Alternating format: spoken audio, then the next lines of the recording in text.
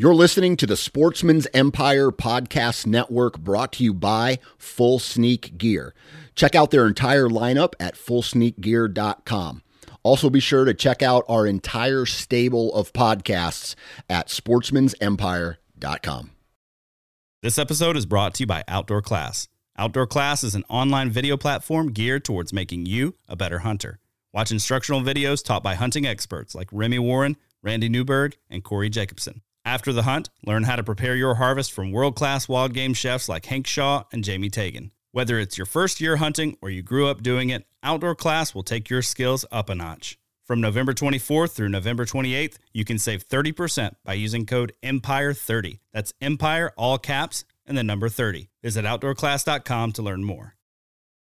Transform the way you hunt with the all-new Base cellular trail camera connected by the Moultrie mobile app. Moultrie Mobile's industry-best app gives you complete control over your camera settings, up-to-the-minute updates from the field, and other interactive scouting tools on your smartphone or computer. Features like weather forecast, advanced species recognition, interactive maps, and a whole lot more. For more information and to make your purchase, visit www.moultriemobile.com.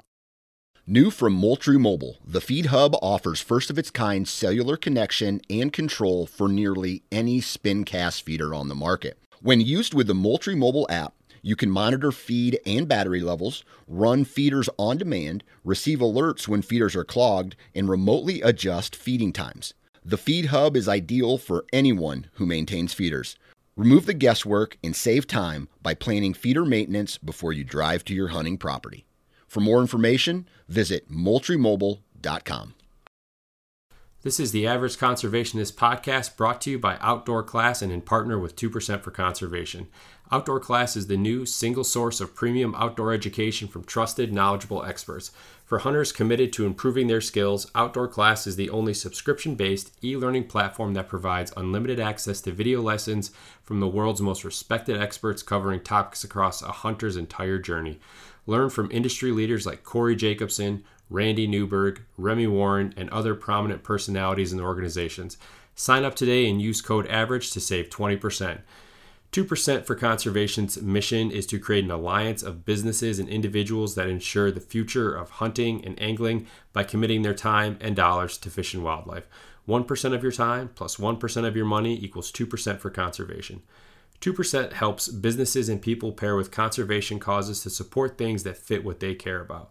Whether you're into fishing, hunting, or just getting outdoors, 2% can help you not only start giving back to wildlife, but get certified for it. Getting 2% certified means you've made the same commitment as popular brands like Sitka, Stone Glacier, and Seek Outside in giving at least 1% of your time and dollars back to wildlife. But it's not just for outdoor companies. Breweries, contractors, coffee roasters, and even piano repair companies have earned 2% certification and stand out as leaders in their communities for doing so. Businesses that are committed to conservation deserve your business when you shop. Learn more about 2% for Conservation at fishandwildlife.org. That's fishandwildlife.org.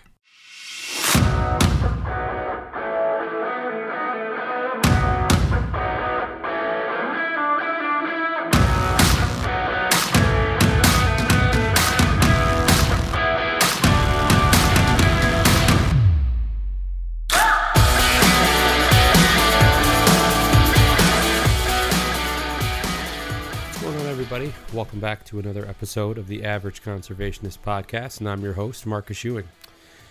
All right, well, today I am joined by Tristan Henry, and Tristan is one of the, actually, I think he's the owner of Next Level Digital Marketing, back-to-back weeks, where we get a chance to talk digital marketing with a couple of great guys.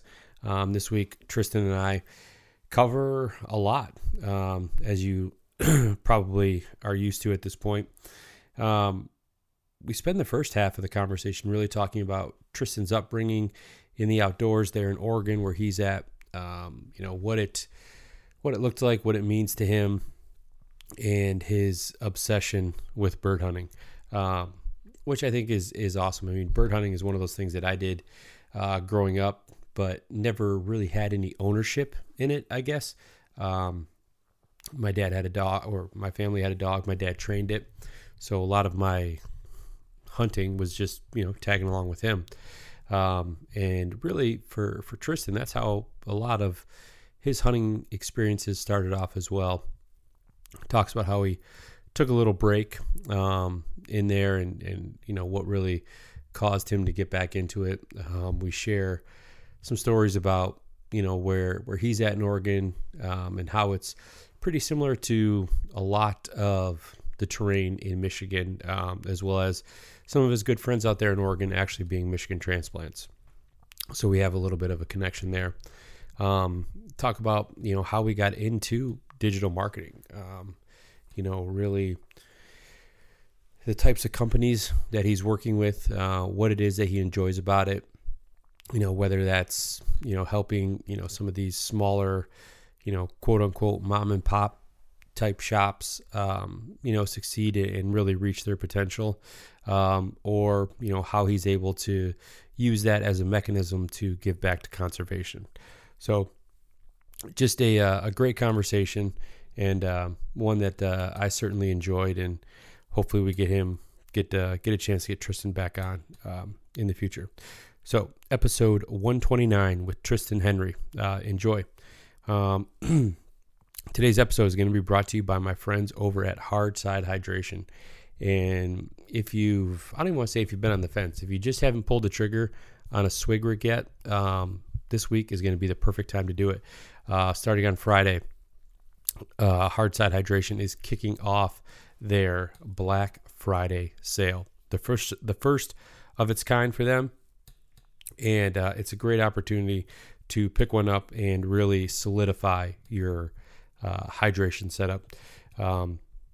What I highly suggest you do is head over to hardsidehydration.com, check out their swig rig, and again, that swig rig, what it does is it converts any Nalgene bottle into your hydration setup.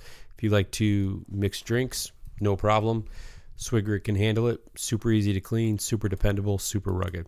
So head over to hardsidehydration.com. Tristan, good morning. How are you today, man? Doing well, thanks, Marcus. How about yourself? Hey, I'm good.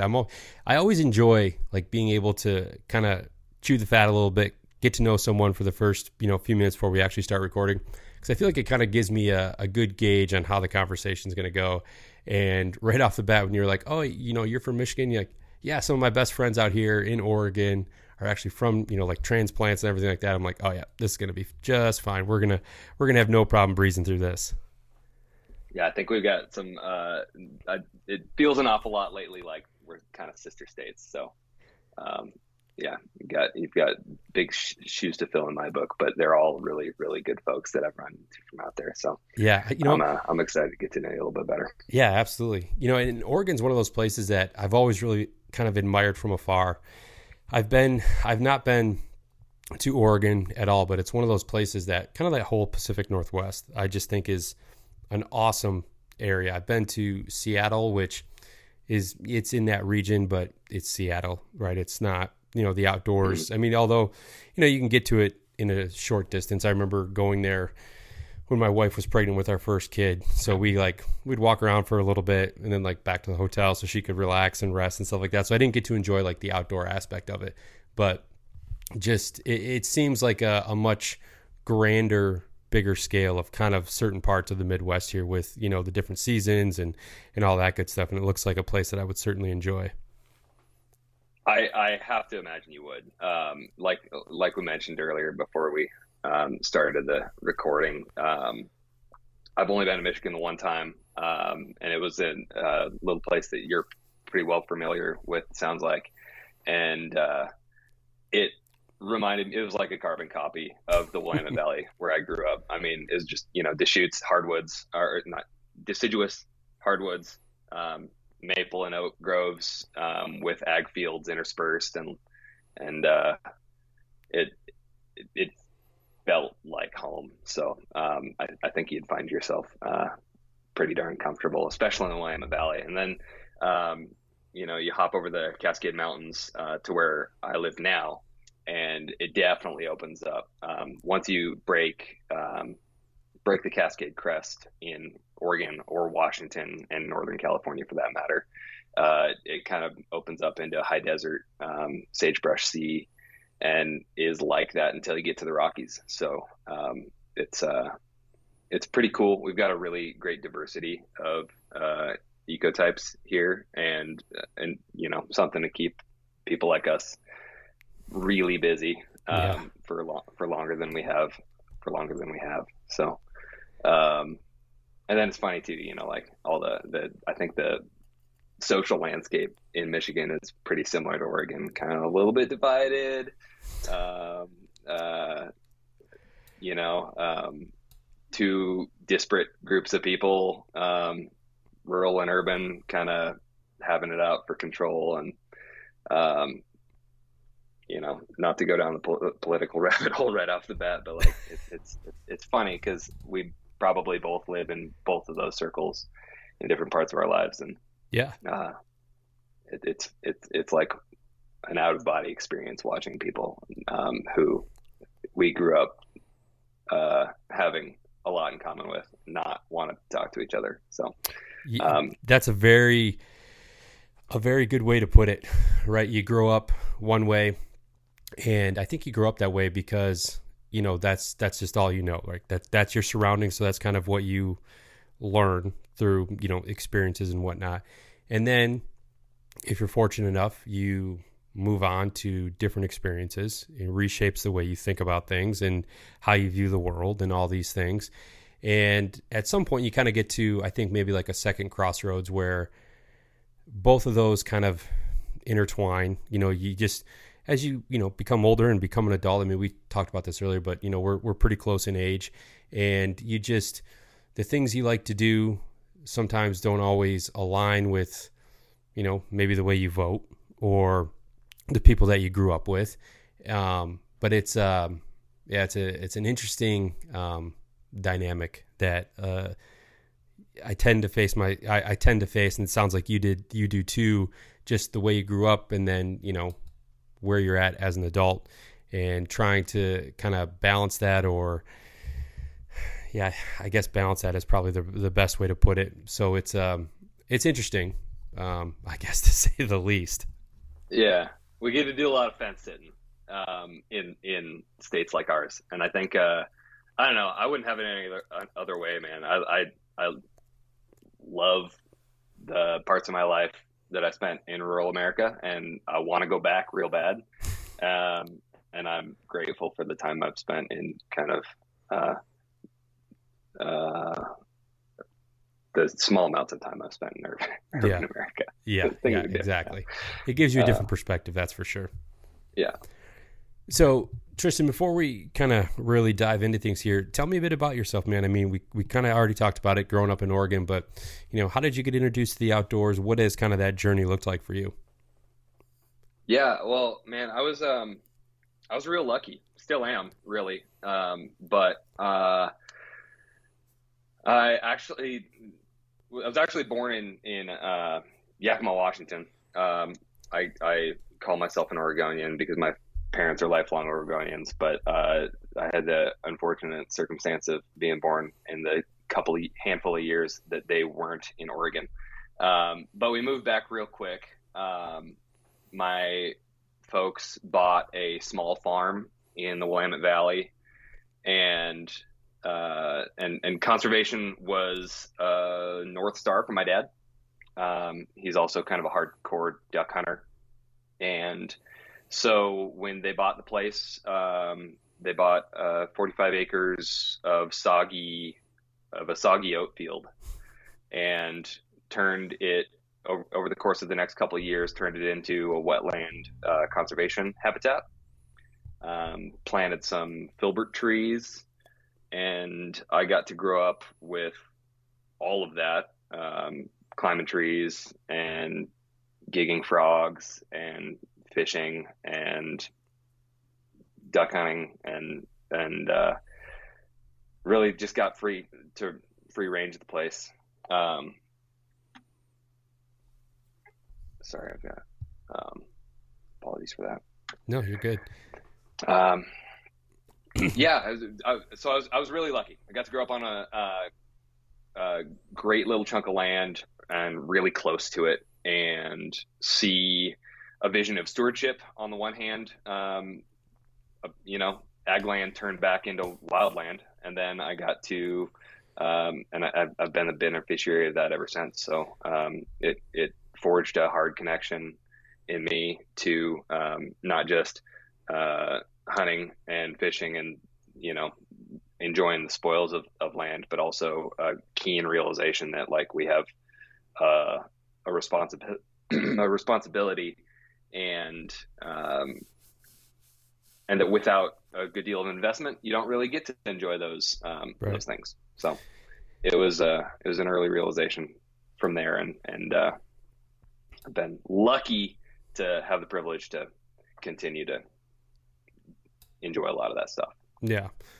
So what did those conversations, I guess, look like, growing up with your dad, who, you said was kind of a staunch conservationist? Like was it more like a lead by example type thing, or, was he, having these conversations about, these wild places and public lands, and even, in your particular case where you guys had a good chunk of land that you could recreate on and just, learn kind of the way of the world as the outdoors, or as it pertains to the outdoors. So what did that kind of look like, that conservation piece when you were growing up? Yeah, it was mostly subtext. We had, your typical father-son conversations about responsibility, accountability, so on and so forth. But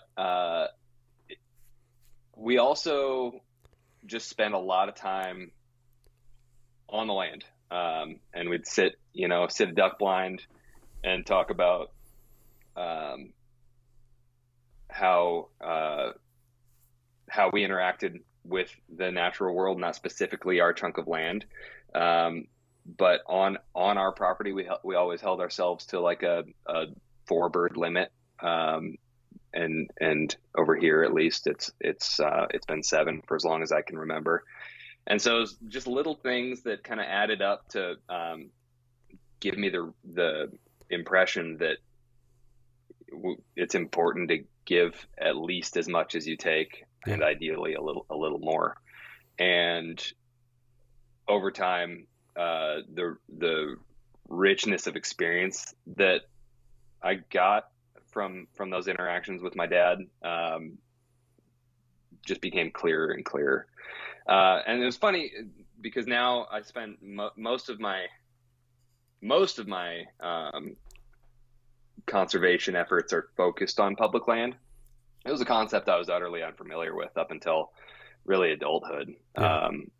And it took that infamous occupation at the Malheur Wildlife Refuge back prior to 2016 that kind of alerted me to this exigent threat that public land faces. And at the time, I was spending a lot of time riding bikes and skiing and not hunting and fishing. Yeah. And so I hadn't forged the connection to, public trust resources and the way things are here in America that we're so lucky to have. And so I saw this kind of unfolding and realized, holy smokes, that this is precious and needs protecting. And there are those who would see us separated from that right. And ever since then, it's been kind of my pet project, or the things that I do in my spare time when I'm not chasing my dog or chasing elk, to make sure that those rights don't go away. Yeah, you made a couple good points there. When growing up, and kind of learning, like you said, it was more like in the subtext of like, spending time with your dad, the conversations you had, that while the word conservation doesn't necessarily get brought up as, hey, Tristan, this is what conservation is, right? Because for one, I think for us as kids to really grasp the magnitude of that word, I think would be really hard for us. But I think, the way I was kind of shown or taught or learned was very similar to yours, right? It's the conversations about when you're in the duck blind, when you're in the woods, if you're out bird hunting, things like that, talking about the landscape. Why after we got done fishing, we made sure when we pulled the boat out of the water, that there was nothing loose in the boat that could fly out. If you had any trash that you had accrued in the boat, it goes right into the dumpster. You don't want it flying into the water. All these little things that at the time at least for me, it was more like, okay, if that's what you're saying, that's what I'm going to do, but it's not until I think you get a little bit older that all that stuff kind of starts to click. It starts to all add up and all make sense. It's almost like, when you hear a lot of, younger parents say this, or you have, like my parents said it to me, like, once I had kids, it was like, you see all those things that we were telling you when you were a kid, now you're repeating those same things to your kids. It's like, See, we actually knew what the hell we were talking about, 30 years ago or whatever it is. And it's almost like that with conservation, right? Like all those little lessons and things like that I was being taught and told, all of a sudden, like once I was on my own doing it, then I was like, oh, that's why we don't do that. That's why we do this. Yeah. This is kind of the overarching theme of all these conversations that we had. And sometimes I think that's just such a great way to instill that mindset into your kids. Yeah. And it's interesting. The way you said that, it's decorum, right? Yeah. It's just how outdoor decorum good people can conduct themselves. To do something that is inherently unsustainable, or that you would look down your nose at, throwing a beer can out the window while you're road hunting, was just, it's not good manners. And if everybody did it, the place would be a mess. And it's an easy lesson for a kid to learn, for sure, that, the cumulative effects of bad behavior, can end things. And it's, I think you hit the nail on the head, because as we get older, the cumulative effects become more and more plain to see. Yeah. And we realize, like you said, my folks were onto something here, and I should probably carry it forward. Yeah. Now, growing up in the outdoors, and you kind of alluded to it, but there was a period of time in there where I don't want to necessarily say you stepped away from the outdoors. Maybe just your pursuits changed a little bit, right? You said like skiing, mountain biking, things like that. What was it that kind of got you back into the hunting scene? Yeah, no, you're absolutely right. I spent a good deal of time in basically college, and a bit and a couple of years following that, just chasing that type 1 fun, kind of distracted from that. I'd still go home and shoot a couple ducks with the old man, or chase steelhead, or go catch some trout on a river somewhere, but I don't know what transpired, but I found I bought a compound bow. I started shooting it, and it got in my head that I could figure out how to harvest an animal with it, and it was something hard that I thought I wanted to do. It was kind of a mountain I wanted to stand on top of. And so I just did it, and I got humbled year after year after year.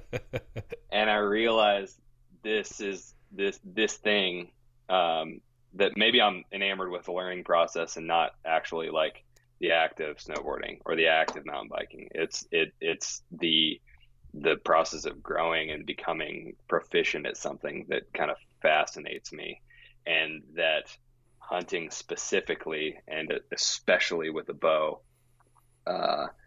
provided something that I could probably do the rest of my life and never stop learning. Never master it. Yeah. And that was really attractive. And so that's what I did. And that brought me back into the fold. Then several years down the road, when I finally, was able to punch a tag, I realized just how great it is to have meat in the freezer. And it was all over after that.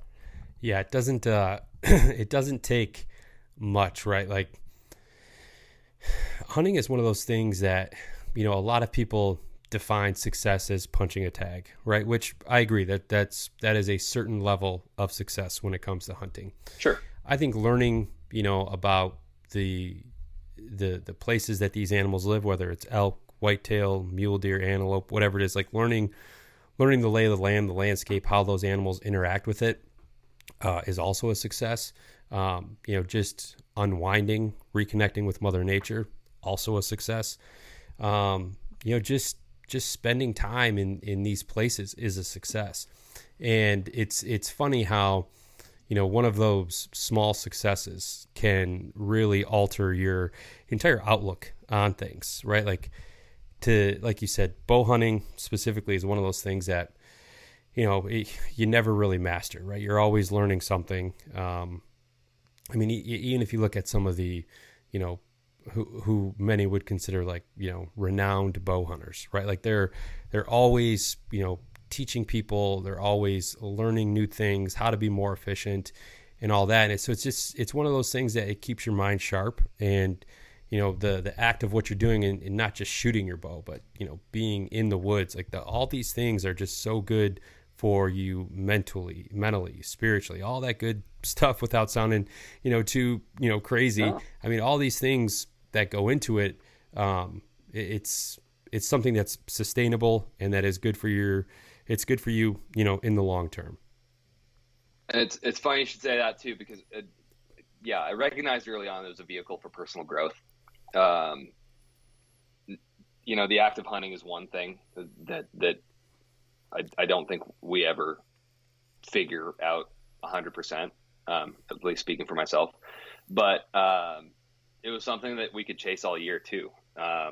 And there's always something else to learn. But it motivated a fitness journey for me. It motivated me to focus on like some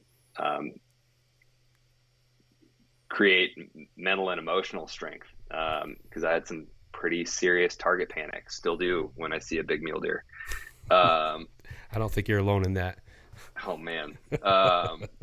And then there's always another thing to do. You get into building your own arrows, reloading, tuning your own bow, all those, the different things, the small intricacies, the nuances that go into archery hunting. Yeah, I mean, it's a never-ending journey. It really isn't. It really shows you that you get what you put in. You get out what you put in. And right back to, you know, that old conservation theme, that it's like all these things go together so beautifully that you know, you get out of this journey what you put into it. So being reminded that I'm a person who needs to be reminded that pretty regularly, but I'm sure grateful for the, you know, the landscape and apparatus that reminds me.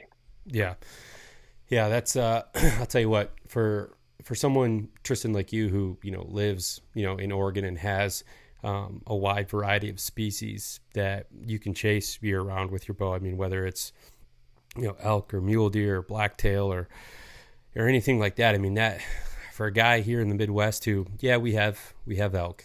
To draw an elk tag in Michigan it's a once in a lifetime tag, right? People will put in for 30, 40 years and never get drawn. And if you get drawn once, it ain't going to happen again, kind of thing.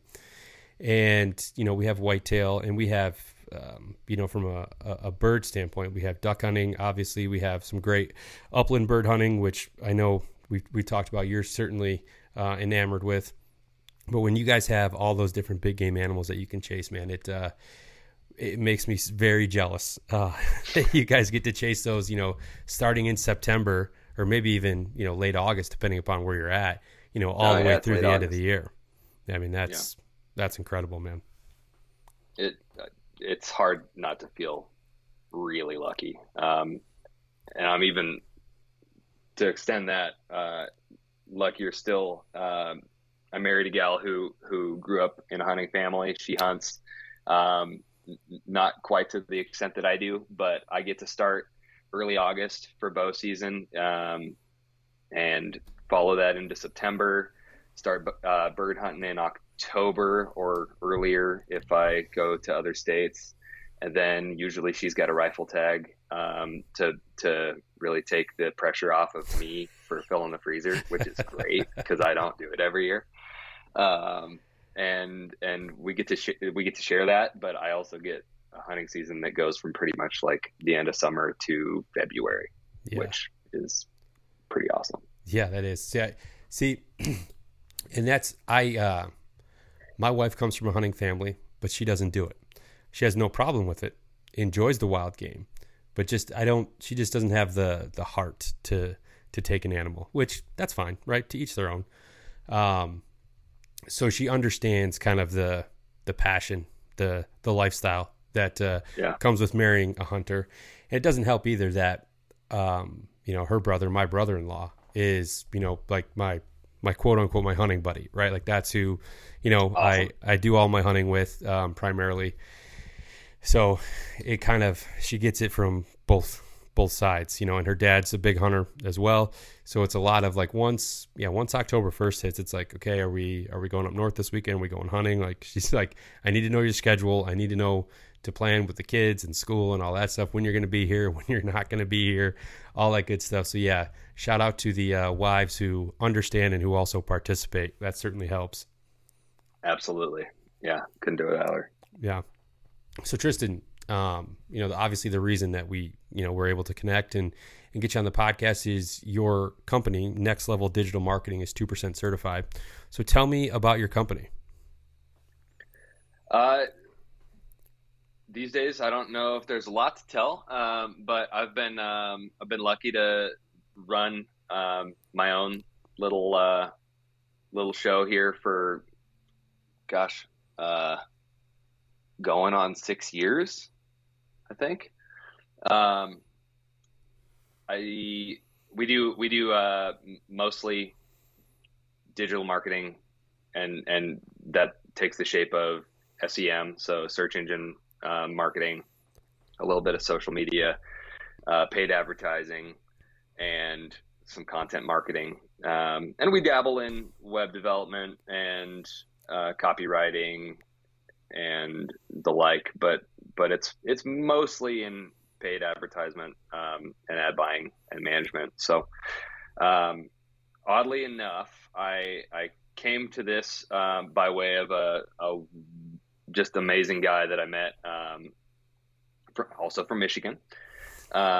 He came from the power sports industry, and he had been working at a major manufacturer, and realized that the small mom and pop motorcycle shops didn't have a great deal of representation. That as the big manufacturers grew and handed out kind of manufacturer dictates of what their dealerships do from a marketing perspective, that they weren't making it super easy for those businesses to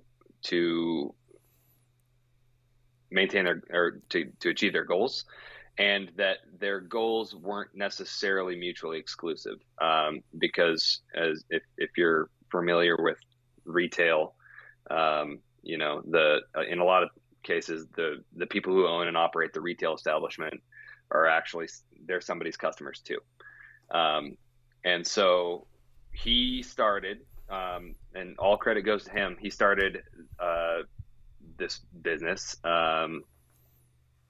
vending, marketing, and business services to small retail clients. And he found me at the time. I was working in a bike shop, kind of between roles, and we got to know each other. We're fast friends, and he hired me and empowered me and elevated me, and eventually offered me a chance to buy out the company. So, and go ahead. Oh, and so ever since then, I've been working alongside him, and now he alongside me to help power sports dealers of all people hit their targets in terms of sales. So, yeah.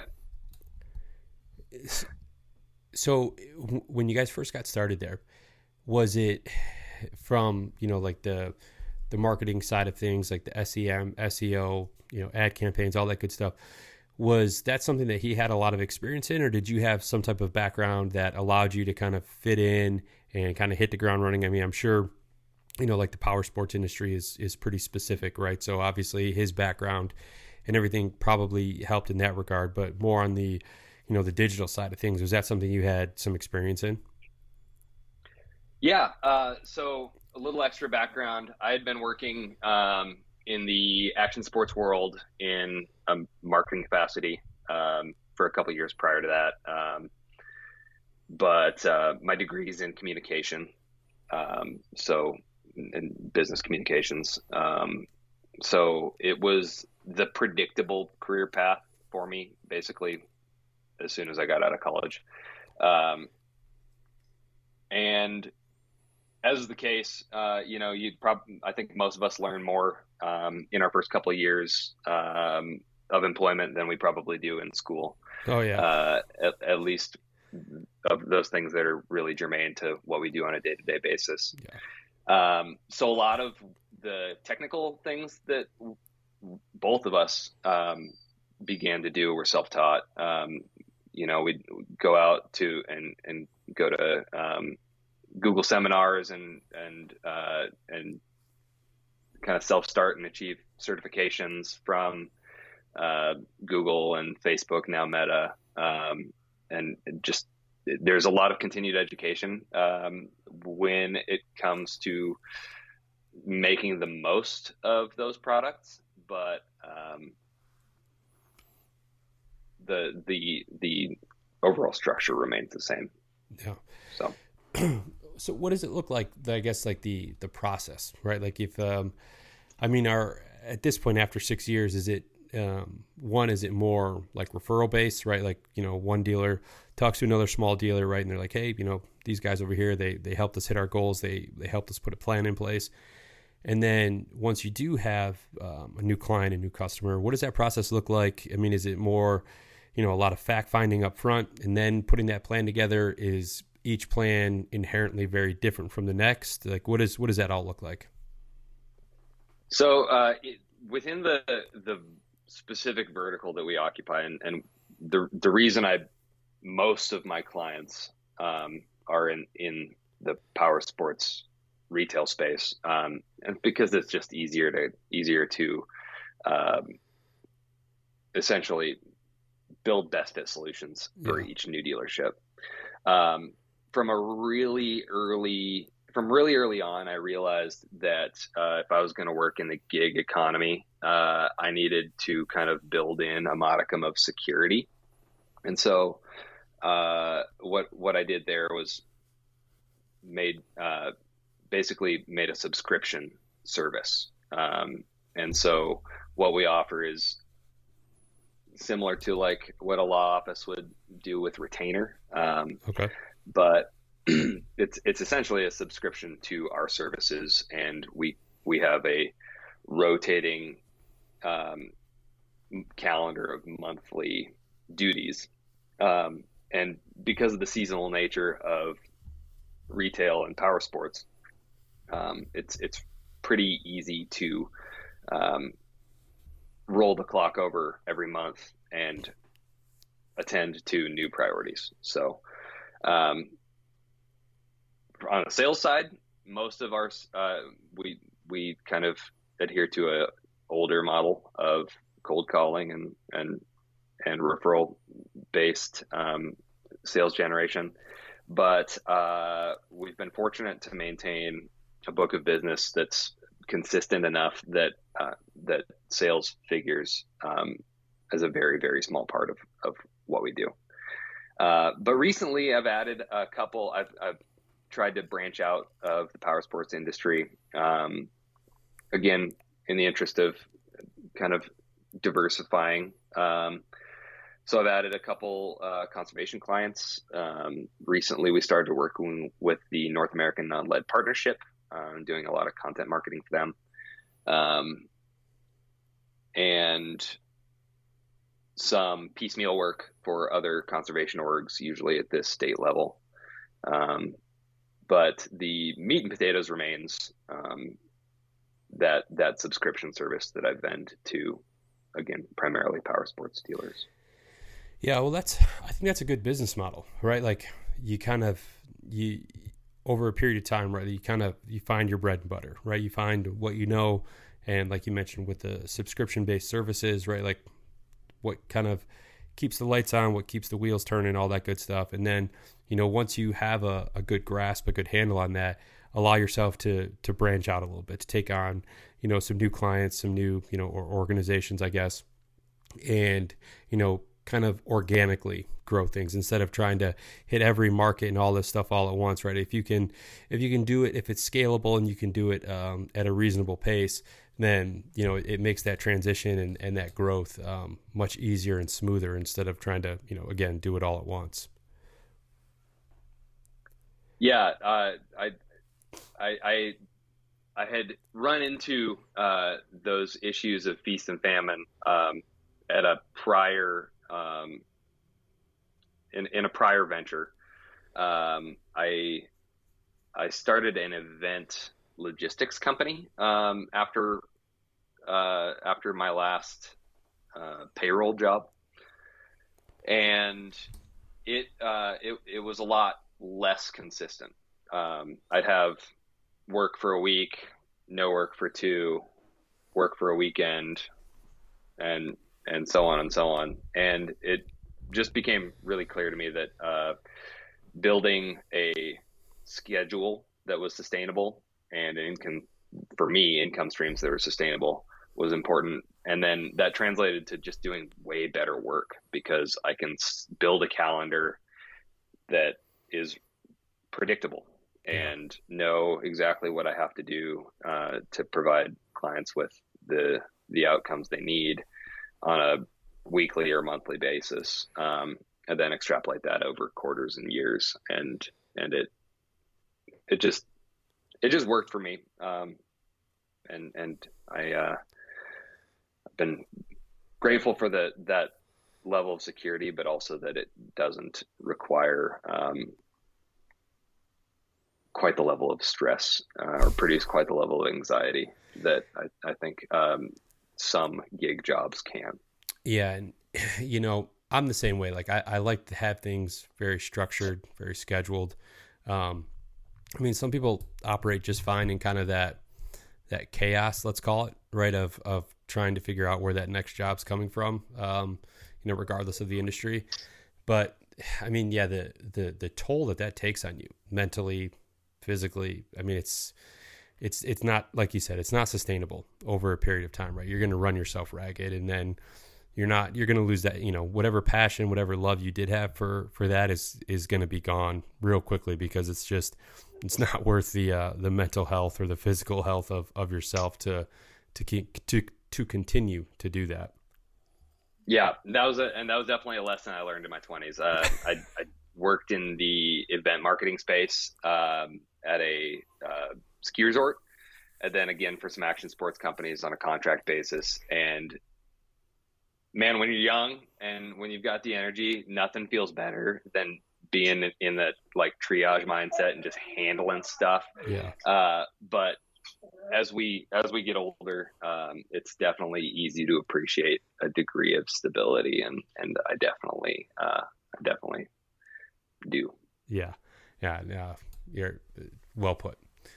So kind of working in the digital marketing space, and I'm sure, there's other, companies or ad companies that operate in your space that maybe deal with, that they'll take on anyone, right? Whether they've come up with an approach or they're just willing to kind of start from zero every time they take on a new client, whatever the case is. I have to imagine, obviously operating, primarily in that power sports industry, it makes things a bit easier from, client to client, and especially like you mentioned with your services that you offer. But what's the most difficult part of operating in this space? That's a really good question. I think the the greatest degree of difficulty I've had is when I do step out of my vertical. We've had time with clients in, let's say, the restaurant industry, and in other professional services, that they require such a different scope of work than what, let's say, 80 to 90% of my day is typically like, that I've had to spend too much time, not worth the return. Yeah. Well put. And oftentimes, it's not so much of a challenge to work with those clients, but they require so much more time to make sure that our work lines up with their expectations.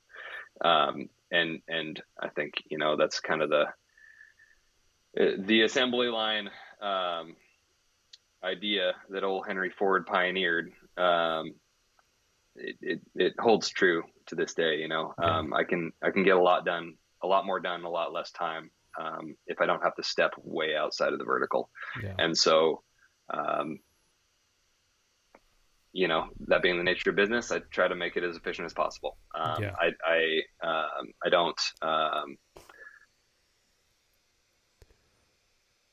I really do enjoy the challenge and of working with different types of clients, and I, in my current vertical, don't have as much client interaction as I'd probably like to have.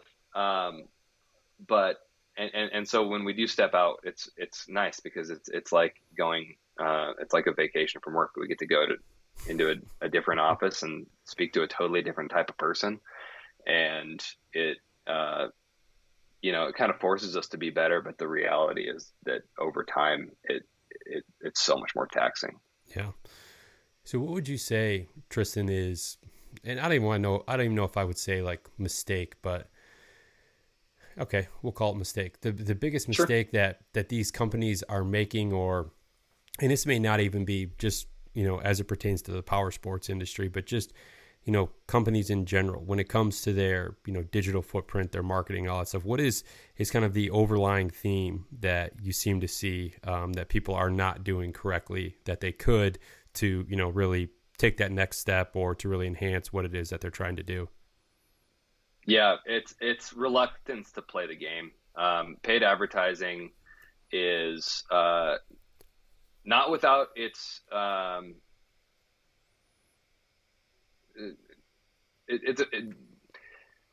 paid advertising in today's digital landscape is a bit fraught, because we've got some antitrust issues at play. We're talking about two of the biggest companies on the planet deciding exactly what your dollar is worth, and that can be problematic. The unfortunate reality is that it's a very rare company that can refuse to play in that space that keeps a wide open sales funnel. So the duration of my time in this industry, I've worked with a lot of companies that have modest to small budgets, and the one very cool thing about paying Google and paying Meta is that you are paying for results if the advertisements are run and managed properly. So that and that's another way of saying you only get what you pay for, and you only pay for what you get. So there's a solution to fit any budget. Yeah. To choose not to play in that space, though, requires a great deal of effort from the content side, from referral and other other funnels being executed perfectly, and PPC or pay-per-click advertising just offers a pretty darn easy solution to putting people in your sales queue. Yeah, and I'd imagine that those companies that don't want to play that game, along with, you know, having a great approach to their content, they probably also have a product that really kind of speaks for itself too, right? And it almost seems like in this day and age, you know, to come out with an innovative, never seen before product is extremely tough. But I think that when people, if they think they have that, they're probably, like you said, reluctant to want to play that game because they're like, oh, this product is amazing. There's nothing else out there like it. It speaks for itself. People just need to try it. Well, that's the rub right there. It's you got to get people to try it, whatever it is, right? Yeah, and I think you're dead right that there's not a lot of products out there that exist that are truly unique anymore. Mm-hmm. Right. And so a lot of what businesses, a lot of the challenge that businesses are faced with now is finding working to get their product to find its customers. The market is saturated. Most markets are pretty well saturated with very viable products and willing consumers. The trick is just connecting the dots. Yeah. Excuse me. So I feel like I know the answer to this question, but I'm going to ask it anyway. How does conservation tie into the company, into the brand, into everything that you guys are doing there? Well, it's purely a personal sense of responsibility. It may have something to do with the fact that my chosen vertical is a petrochemical burning, highly consumptive space, and I feel a little guilty about that. Also, because the people who utilize power sports equipment largely depend on the same public trust resources that I depend on for hunting and fishing. Yeah. We're finally starting to see a recognition of that fact, and it's pretty great to see the off-road and overlanding communities start to organize around the ideas that, you know, they need public land too, and that conservation matters. You know, that doesn't fully acknowledge all of the costs associated, but something's better than nothing. Yeah, exactly. And I think, you know, when it comes to burning gas and diesel, we all have a couple fingers pointing back at ourselves. So we, it's really good to bring those people into the tent, and that was just always something I felt strongly about. So I wanted to make sure that that my efforts or that I prioritized conservation in business as I have in my personal life. And so when 2% became an opportunity for us, and I got to talking with Jared, it was a no-brainer. I was already doing all of the time commitment and usually the money as well. So it wasn't hard to connect those dots either. Yeah. And you said the magic words there. It was a no-brainer. If I had $1 for every time a guest came on and I asked them, you know, the similar type question, and, you know, their answer ultimately came to, it was just a no-brainer. I wouldn't be rich, but I'd have enough money to, you know, have a good dinner or something like that. Right? Yeah. Like, I haven't been doing this podcast that long, but yeah, no, I like that. That's the approach that you took, right? That you wanted to take the same responsibility from a business standpoint that you did from a personal standpoint. And, you know, especially when you recognize, you know, the kind of the industry that you're working in and the consumers of that product are, inherently, causing damage, which, like you said, we're all guilty of that to some degree, right? We all drive vehicles and things like that. So to have the wherewithal and the recognition, to understand that, I think is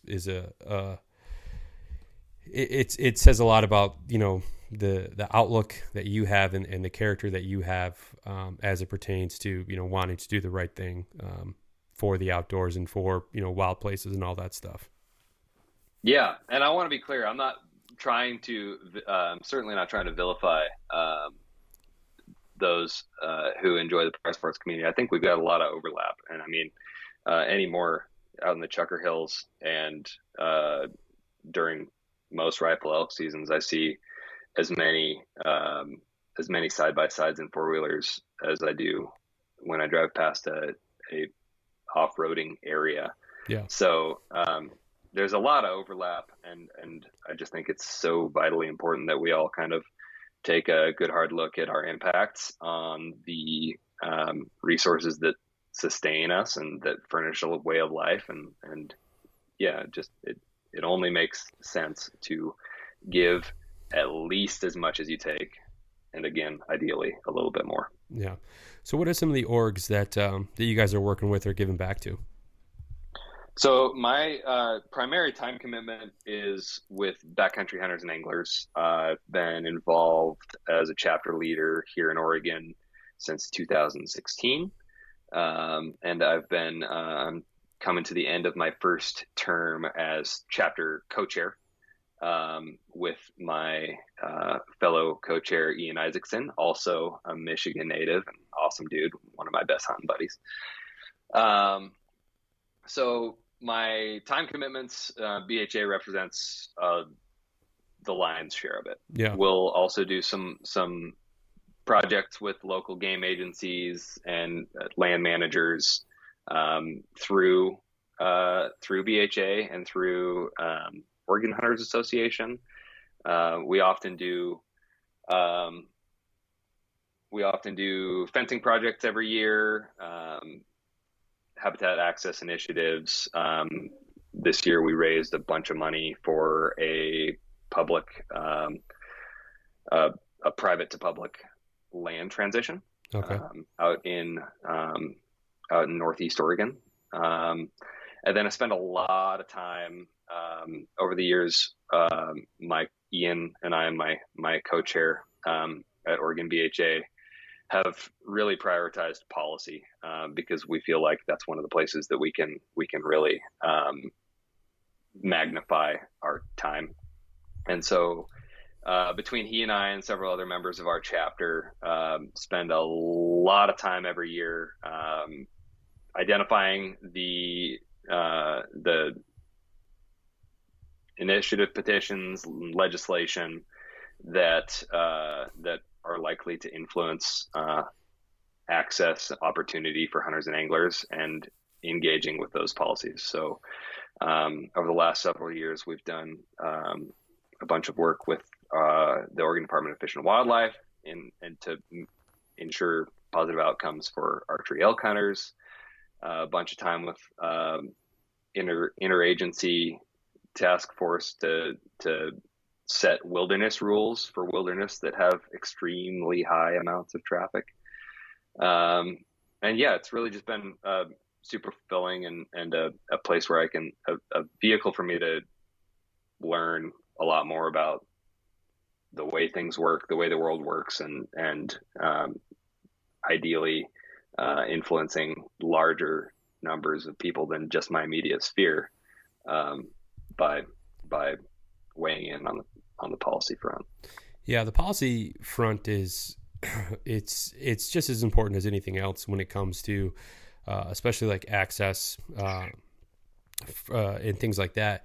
But it's also one of those ones that people, I think, as soon as kind of the P word, the politics is thrown around, sometimes people are like, hey, I don't want anything to do with it, right? Like, even though it's vitally important, but I have seen a lot bigger of a shift, and BHA is one of those organizations that does a great job of making it very easy for their member base to reach out to their local representatives to voice their opinions on, different proposed bills, land transfers, anything like that, and making it that much easier for their members, I think has been absolutely vital to have our voices heard, because if there's anything that the last 6-7 years has taught us is that everyone has an opinion, especially when it comes to the political landscape. And oftentimes I don't want to say the minority, because, usually when it comes to public lands, a vast majority of us, regardless of the side of the aisle that we fall on, we all want what's best for our public lands and things like that. So it's made it easier, and I think it's almost given people a bit of a comfort level with it, right? If they can, there's these pre-drafted emails almost, right, that you can that you can send to your representatives. So, the person in kind of their own comfort can do some reading and understand a little bit more about what, maybe a proposed bill or something like that is really set out to do. And they don't have to maybe feel silly because they're, asking someone in a public forum, hey, I don't even know what this is, or, what exactly does that mean, right? They can do all that on their own and weigh in. And I think that helps them, just kind of get over that hurdle of policy. Absolutely. Yeah. That's been one of BHA's biggest strengths, is leveraging members and really members of the larger public to interact at a certain level. Yeah. I think it bears acknowledging that those action alerts, despite being really easy touch points for people, only count for so much when they reach a legislator's desk. And most legislators tally those emails as one email when they receive a form letter. But what we're trying to do is make sure that people understand that and break down a barrier of entry, so that dialogue with representatives becomes that much easier. Yeah. And bear with me, I'm going to lock my dog out because he's starting to whine. You're good. Hey, out.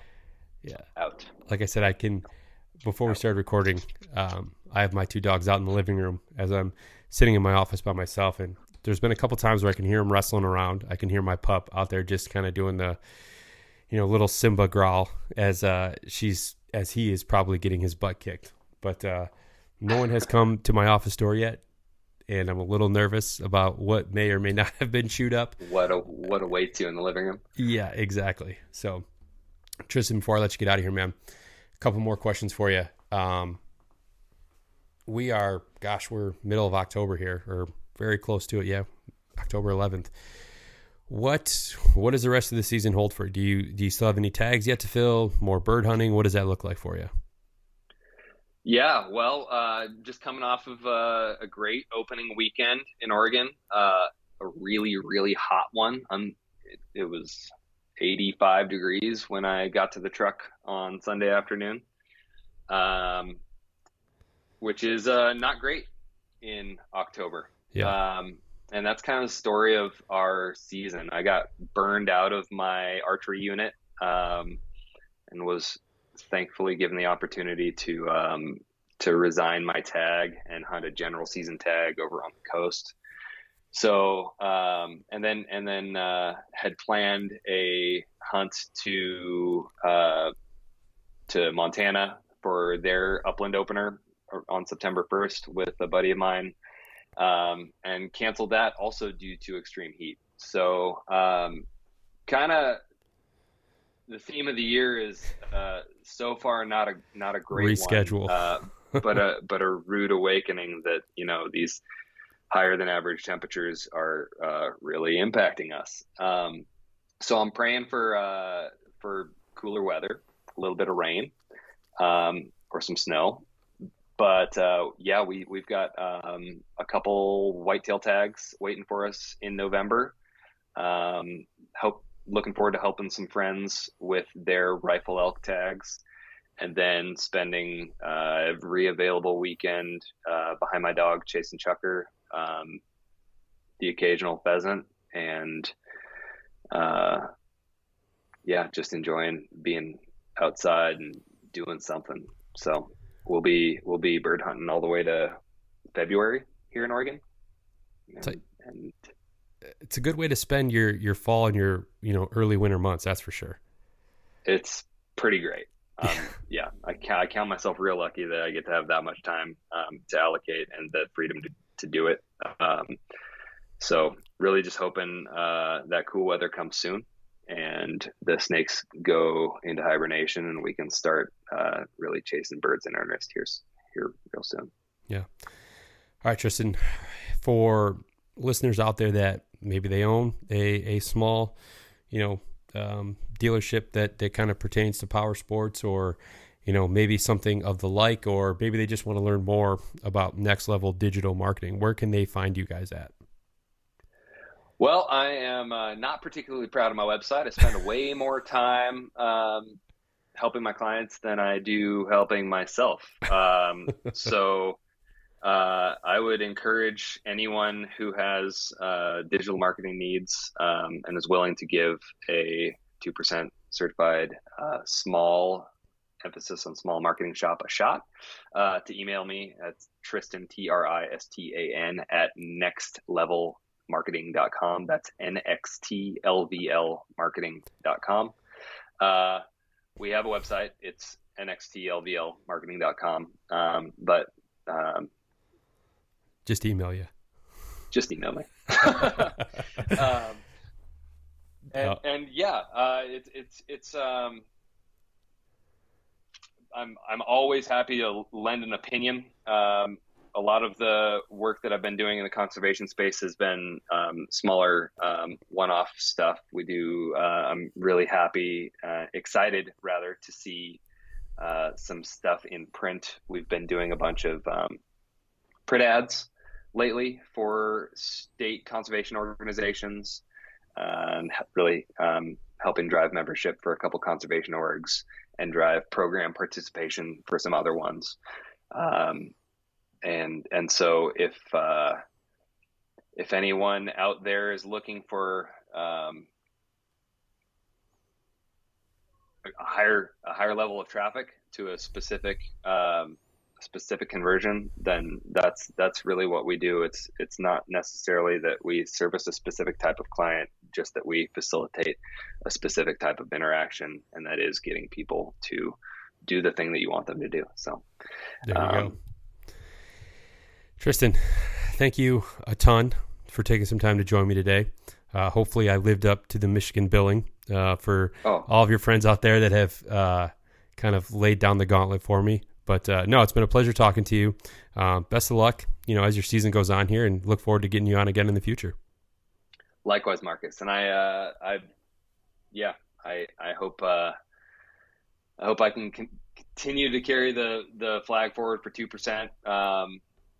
It's been really great talking to you here and getting to know you. I look forward to the next time we get to chat. Yeah, absolutely. And if you're in Michigan, man, give me a heads up. We'll get outdoors and do something. Likewise. If you ever want to chase birds up Hell's Canyon, you know who to call. Yeah, there you go. All right, Tristan, take care of yourself, man. We'll talk soon. You do the same. All right. Well, thank you again, Tristan, for joining me on the podcast today. I would like to thank the partners of the podcast, Hardside Hydration, Stone Glacier, Outdoor Class, Go Hunt, and of course, 2% for Conservation. Be sure to go out and support these brands that support this podcast and help make it possible. Now is a great time to do it with a ton of great Black Friday sales and whatnot going on. So great time to pick up some good gear, support conservation in the process. And if you're interested in learning more about 2% for Conservation, you can visit their website, fishandwildlife.org. And over there, you're going to see all the certified brands, including the ones I just mentioned, that you should support when you shop.